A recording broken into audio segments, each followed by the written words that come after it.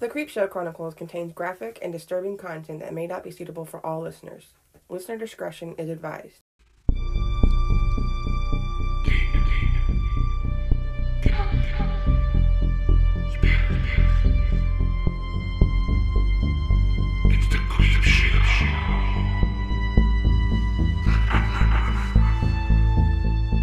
Hello everyone, I'm Sarah, aka Sam. And I'm Ashley. Welcome to episode 80 of the Creepshow Chronicles. Yeah, that's how I'm going to say it. That's right. Chronicles. If you haven't figured it out by now, we are Chronicles. So what are you smoking today? I almost said truffle shuffle because of fucking Goonies. But it's literally called truffle butter. Oh. But honestly, I think they should name it to truffle shuffle. Truffle shuffle. Might be copywritten, I'm not sure. I know. So it's a beautiful day. It's like close to 70 degrees out. Like no more snow. Can it just stay like this until spring? I'm betting we're gonna have one more snowstorm. Oh yeah, you know what I'm saying. Haha, fuck you. Yep, that's what we get here in the Midwest. We don't get no hurricanes and shit. We have been hit by a hurricane before though. We got Hurricane Katrina, and then we got Hurricane Sandy. We've had tremors before. Mm-hmm. Well, we did have an earthquake a few years ago. Like an actual earthquake. I must have slept through that bitch. Because I didn't even realize it. I was sleeping on the couch for whatever reason, and like the couch started shaking, and I was like, "What the fuck?" I got up and like sitting there like. I got up and ran to Mom's room, and Mom's bed, like you know how like you can see in the carpet like where like the indentations where the bed was. Yeah. You could see that it like shifted, like the bed moved, and I was like, "What?" From it, I think our house is possessed. Right. Like, oh wait, everything else is shaking. Oh no, this is an earthquake. We're okay. Quick, I think it was like a 3-point something earthquake.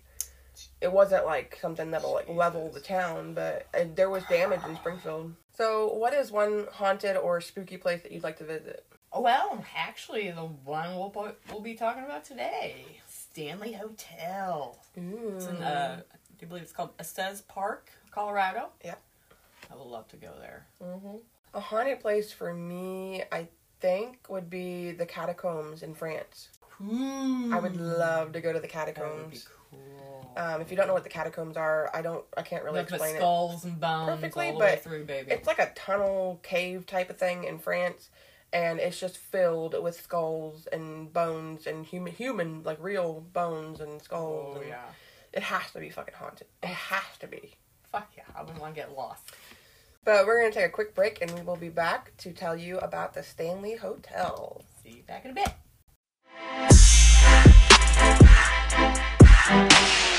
In the fall of 1974, writer Stephen King and his wife stopped for the night at an old hotel overlooking the city. Once among the grand dames of the West, the Stanley had fallen on hard times and was a ghost of its former Edwardian era self. That night, the author had a nightmare in which he saw his young son being chased down the hotel's long, empty corridors by a predatory possessed fire hose, and it apparently eating him alive. Holy shit. Yeah. He woke drenched in a sweat and stepped to the balcony to smoke a cigarette. Yeah, I probably would too. Yeah. By the time he stubbed it out, he worked out the bones of what would become his third novel and first bestseller, The Shining.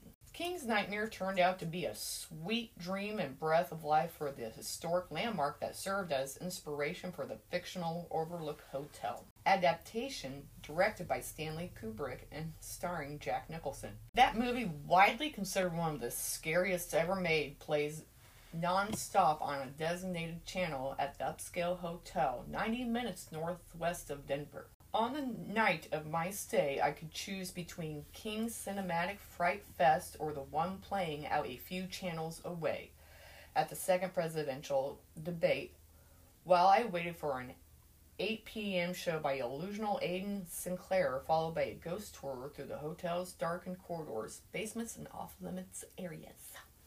In paranormal pursuits, as in politics, fear is all about you choose to pay attention to. Stanley is a shining example of how and where to make you look. The Stanley earned a reputation as a paranormal nerve center long before King's arrival at the hotel. Completed in 1909 as an elite 420-room retreat by entrepreneur and inventor F.O. Stanley, co-founder of the Stanley Motor Carriage Company.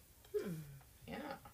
During the years since his death in 1940, the apparition of Mr. Stanley reportedly has appeared to guests checking in at the reception desk, and claims hold that the phantom of the late Flora Stanley, a pianist, sometimes can be heard ticketing the ivories in the empty music room. Oh, I know. my grandma's name was Flora. That's pretty. I like that name. While some spots are more spiritually active than others, guests have reported strange occurrences. Shadowy figures, eerie laughter, flickering lights, and items moving on their own. In every room on the hotel compound, which includes a century-old lodge and concert hall. In recent decades, the campus has hosted countless paranormal investigations, including by teams from Travel Channel's Ghost Adventures and Sci-Fi's Ghost Hunters. Yeah. Pros aren't the only ones who get to play here. Overnight visitors opting for the Ghost Adventure package are assigned a room on the infamous 4th floor, a pocket-sized electromagnetic field reader, and other ghostly craft, including a mug bearing the chilling message Red Rum. I always tell my tour group I've investigated castles, dungeons, and buildings older than the U.S., and the Stanley is on the top of that list, said Arthur and part-time paranormal investigator Richard Estep. A native of Leicester, England, Estep grew up in a purportedly haunted house that never gave up the ghost to him personally, but left him with a spirited passion for the otherworldly. In 20 years of investigating for books and television shows on both sides of the Atlantic, Estep has spent time living in England's oldest witches' prison and a haunted hospital in Utah. And a new TV show covering some of his more intriguing cases is airing Sundays on Destination America. As hauntings go, the hotel is something of a phenomenon. Usually haunted locations have a history with lots of blood and death, but the Stanley doesn't have that, which often takes people aback, Estep said. They want to know how many deaths have occurred here, and it's about as many as other hotels, not that many. The location certainly has seen trauma. She ultimately recovered and returned to her job, which she held until her death at age 90. Soon after, the hotel started receiving reports of a spectral chambermaid hovering and walking through closed doors in the rebuilt guest quarters. Unmarried couples sharing a bed complained of an invisible force wedging them apart as they slept. And single men woke up to find their bags had been packed and left outside the door. What the fuck? I like how it's just the men's bags. Yeah. Get out. Never the woman's. Right. No, out. She apparently she was a very conservative woman. Yeah. Mrs. Wilson does what she wants to who she wants, Estep said. Erstwhile attic space, records show no child ever died there. Places get ghosts for different reasons, such as tragedy or bloodshed, but also people tend to haunt places where they were very happy during their lifetimes. Yeah. Since we're seeing people coming back because they deeply love this hotel. Generally speaking, wherever you find people, you find ghosts, and vice versa. Mm-hmm. Danielle Moon, 11, and her parents traveled to Estes Park from Fort Morgan to see the famous elk and hear their loud, distinctive bugling. They came to the Stanley for some sightseeing of a different nature. Hoping for a paranormal experience, the family set out to wander the hotel when they met a member of the cleaning staff who shared insights about the place's non-corporal guests. She said they don't like vacuums, said Moon, who struck up a conversation with me in the audience before the illusionist show. She leaned in and added an excited stage whisper, "The ghosts hate it when vacuums are on, so they turn them off." Aidan Sinclair's joined the Stanley as a regular headliner in early 2015 with his show Illusions of the Past, a theatrical seance. In it, he weaves history and illusion with ghost stories, inspired a changing lineup of haunted historical artifacts, many of which once belonged to famous early hotel guests. It's all a matter of perception, Sinclair. If you believe in the paranormal and you're holding a key that you know opened the gate of the cemetery where the victims of Jack the Ripper are buried, that has power and meaning to you. His goal isn't so much scares, but amazement and backstory, so his audience can walk through the lobby after the show and appreciate those who walked there before them. It's a really magical place in that sense where people experience some of the happiest moments of their lives. Weddings, engagements, soldiers back from the war, sitting on the porch drinking whiskey with their friends. An admirer of escape artist and spiritual debunker Harry Houdini. Sinclair says that, like Houdini, he considers himself an open-minded and inquisitive disbeliever, especially after his stint. Okay, I didn't know if they were trying to say stunt working, because, stint working at the hotel. Interesting things happen at the Stanley Hotel, he said, and at a certain point, if all the experiences are the same, when so many witnesses have had the same experience and they've had no contact and don't know one another, that's an intriguing thing. Hoaxing is a fireable offense at the Stanley, so if you witness something strange, you know who not to blame. Oh, wow. The step is quick to explain that Minnie's ghostly encounters are simply the creaks, ticks, and quirks of the Grand Lady herself, still settling after more than a century atop her Rocky Mountain bedrock. The first thing to think of is all the old doors and old frames in the hotel. You step on just the right spot, you close the door, he said. The second thing is wind. Other times, rational explanations don't come so easily. It comes as no surprise that the hotel's most requested room, 217, is the one where King stayed on that fateful visit more than 40 years ago, a space that allegedly drove Jim Carrey to flee in the middle of the night, never to return when the actor was on location filming 1994's Dumb and Dumber. Holy shit. I didn't know it was at the Stanley Hotel, though. Damn. That's cool. The Stanley's true ghost central and most notoriously active locale is 2 floors up. However, when King visited, he supposedly had the run of the empty hotel and wandered up here when it was a wide open attic stretching from dormer to far dormer, dimly lit and filled with sheet-draped furniture.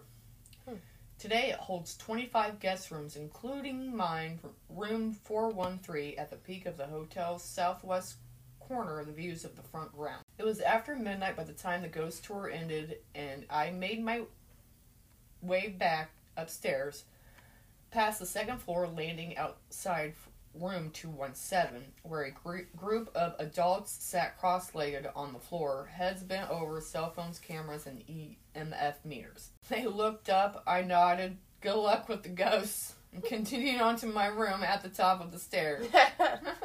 In true historic fashion, the main house of the Stanley is not air-conditioned, so first thing I done after arriving earlier in the stuffy top floor space was open the windows. Surely a gust through one of them is what swept the door closed behind me with a soul-jarring slam. Sure. Yeah, sure, okay. Wind must be really strong up there, huh? And there's certainly a practical and rational explanation why a few minutes later I heard a quiet click and turned to see that same door slowly opening on an empty hallway. As the steps said, it's an old building, no straight lines. I watched a few scenes of The Shining for good measure, killed the TV, and must have finally drifted off. That is until a blood-curdling shriek ripped me back awake, prickling with adrenaline. The scream came again, echoing through the sleeping valley outside my windows. It sounded like a child in terror for his life. I wonder if Stephen King heard the elk too. So that was, I would definitely love to go there and visit. One of the people that I do know that got to go there, he said he didn't experience anything, but his wife, like, they were sleeping in the same bed right next to each other, and he didn't experience anything, but then his wife was up all night, hearing shit, seeing shit, and he's like, I had the best sleep I have ever had that night. Fucker! But his wife is over here freaking out, and he's over here passed out. I feel like that's how Pat would do me. Yeah. As that's still passed out, I'm over here freaking. Like, baby! What the fuck? If you want to give us some ideas for future episodes, or if you would like to give us ideas for who would win in a battle, you can find us on social media. Instagram and Facebook is The Creepshow Chronicles, and Twitter is The Creepshow 1. Thank you for listening to The Creepshow Chronicles. I'm Sarah Sam. And I'm Ashley. Stay creepy. Bye. Bye.